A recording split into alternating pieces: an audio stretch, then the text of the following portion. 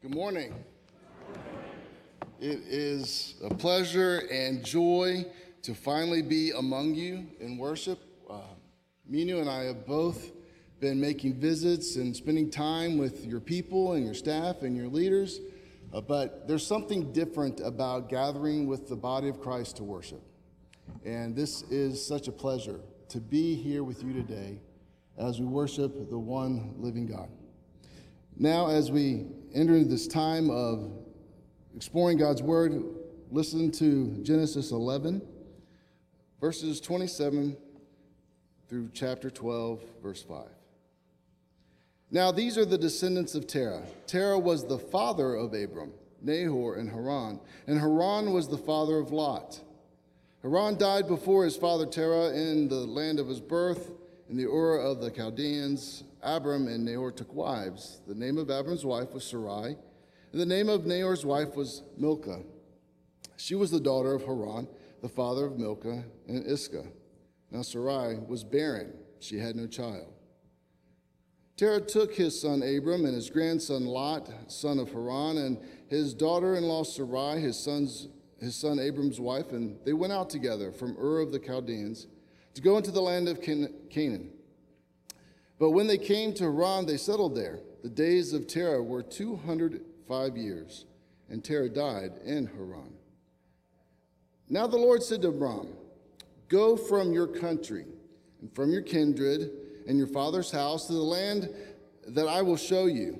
I will make of you a great nation, and I will bless you and make your name great, so that you will be a blessing. I will bless those who bless you, and the one who curses you, I will curse, and in you all the families of the earth shall be blessed." So Abram went as the Lord had told him, and Lot went with him. Abram was 75 years old when he had departed from Haran. Abram took his wife Sarai and his brother's son Lot and all the possessions that they had gathered and the persons whom they had acquired in Haran, and they set forth to go to the land of Canaan. And I'm not going to read the rest of that because it starts another sentence. That's my fault. May God add his blessing to the reading and hearing and proclaiming of his word for us today. Amen. So it was a Thursday afternoon in January. I was minding my own business.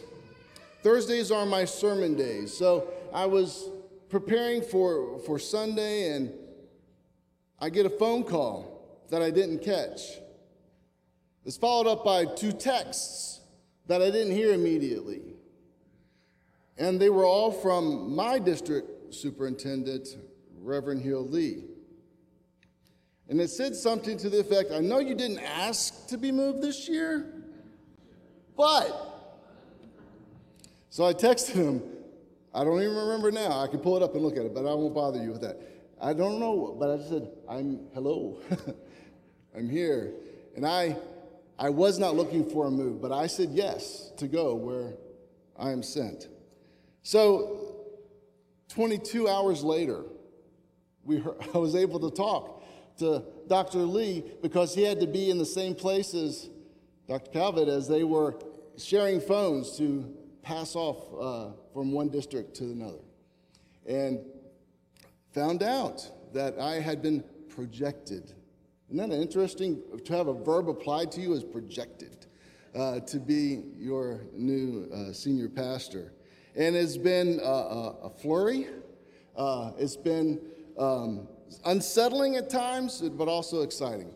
So we are excited to be here with you after 5 months of transition, as Devin used that word. 5 months of preparing, and if you'll give us another 5, if not 6 months to continue in that transition.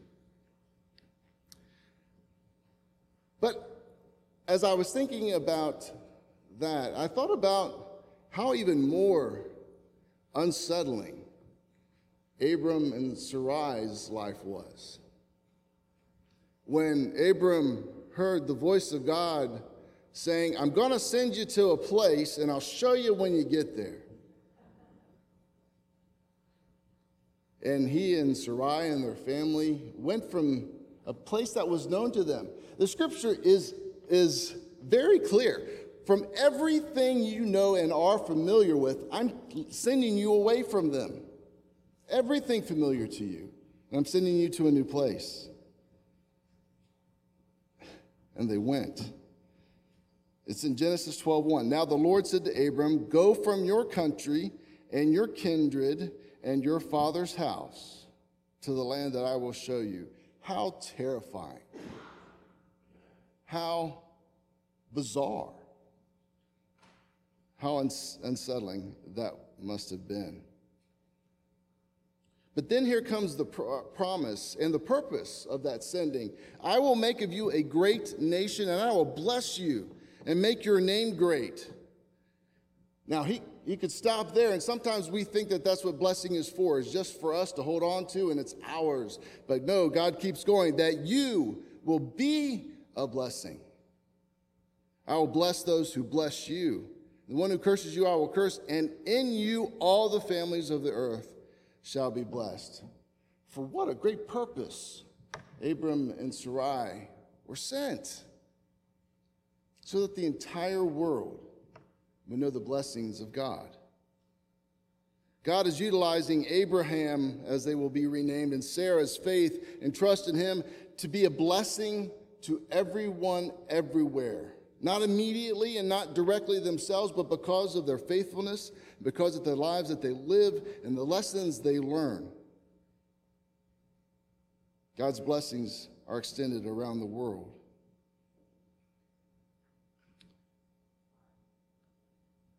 And it's also important to note that that blessing would land in a single person. For the line of Abraham leads to the line of Mary, to Jesus himself. So as he extends blessing in the name of God throughout all the nations, extend God's gift of salvation through the person of Jesus Christ directly through the lineage of his family line. And they have no idea. That's one of the blessings of when we're obedient and when we're faithful to whatever God has set before us, and we do it even if we're not sure about what's happening. Blessings abound, and blessings we will never even be aware of. Blessings we will never even know of.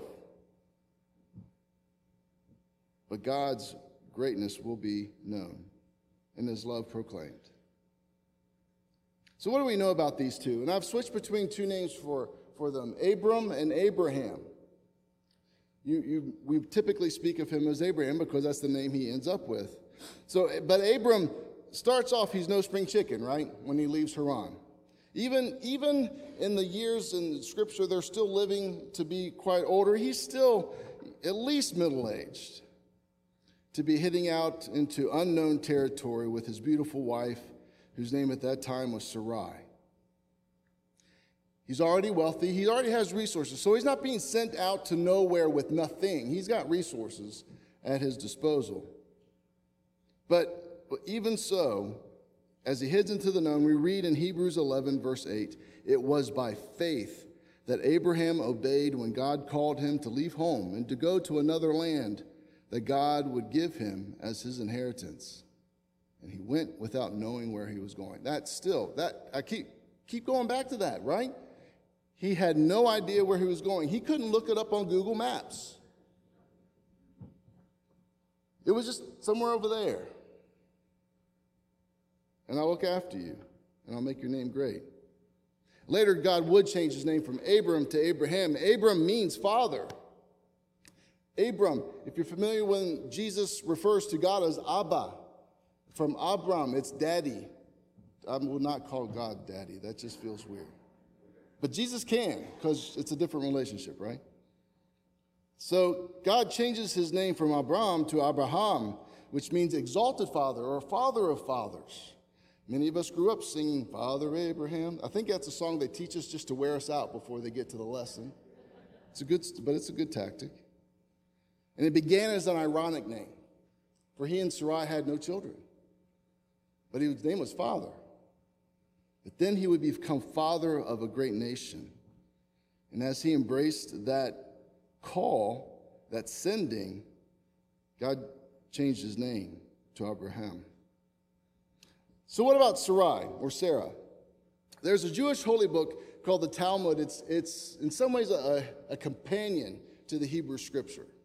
And in the Talmud, we hear lots of different types of explanations of culture and of teachings, implications of laws, and even we find understanding of the names, some of the names in the Old Testament, and that includes the names Sarai and Sarah. The Talmud teaches that the word Sarai means my princess or my powerful woman, the person over my tribe. It's almost a title of a small area, of a small region, in a local sense. Sarah means the princess. It's not a localized, but a widespread power, an influence of this woman whom God has called alongside her husband, Abraham. And it tells us that her influence continues to grow alongside her husband's. That they were in this thing together as they continued to spread the awareness of the one God. And as with Abraham, we learn other things about Sarah along the way, but also like Abraham, the main thing to know is that she trusted God with her future. She trusted God, she believed in God, even though she didn't always believe God. You're familiar with the story that when the messengers come to say, well, this is how we're going to make a great nation out of you, Sarai's going to have a child. And she does what? Who knows? She laughs. That tells me, wow, she believes in God, she doesn't believe God. And that's why her son's name is Yitzhak, laughter.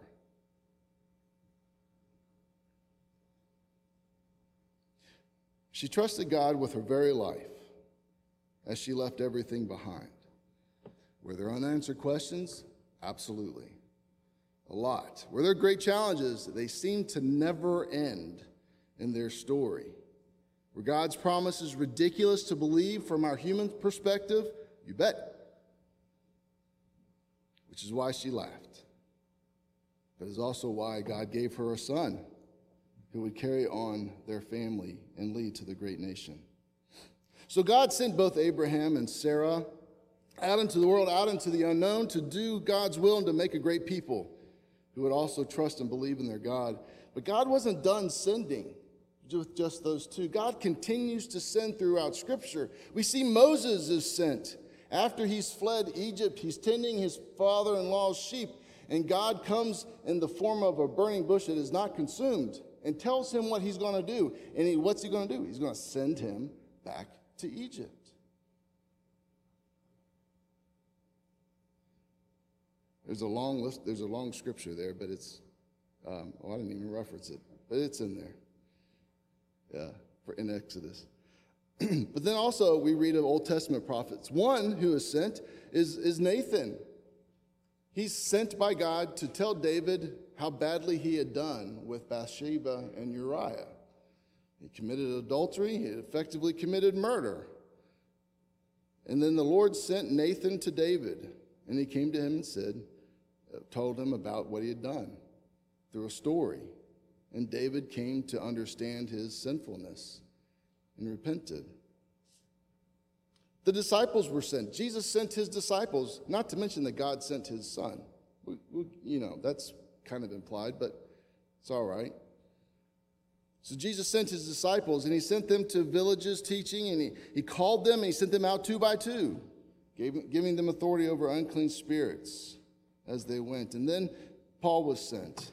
Paul the apostle, who had a plan, a mission to continue building churches along the west coast, I guess it's the east, along the western side of the Mediterranean.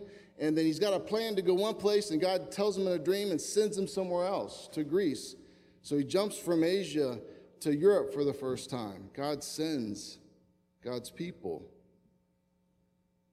And God continues to send his followers. When God chose Abram, he chose a man who would influence nations. And God calls us to do the same, perhaps not in big ways. Perhaps our influence expands in our home, maybe in our neighborhood, perhaps larger and farther. But as God sends us, he calls us to go out into the world. And Jesus does the same with his disciples. And Matthew 28, therefore go and make disciples of all nations, baptizing them in the name of the Father and the Son and the Holy Spirit. Teach these new disciples to obey all the commands I have given to you. Father Abraham and Mother Sarah continue to be role models for us all in terms of faithful service to the kingdom of God. We may not know where we're going. We may not know why we're going, in fact. But we go because we believe and we trust. God continues to teach each one of us using the gifts, as Devin spoke about earlier, the gifts that God has given to us. We are sent to use them out into the world, maybe sent outside, maybe just sent across the street. I don't know. That's for you and God to determine. But God sends us into the world to use the blessings that we have received so that we too might be a blessing to the world around us. Amen.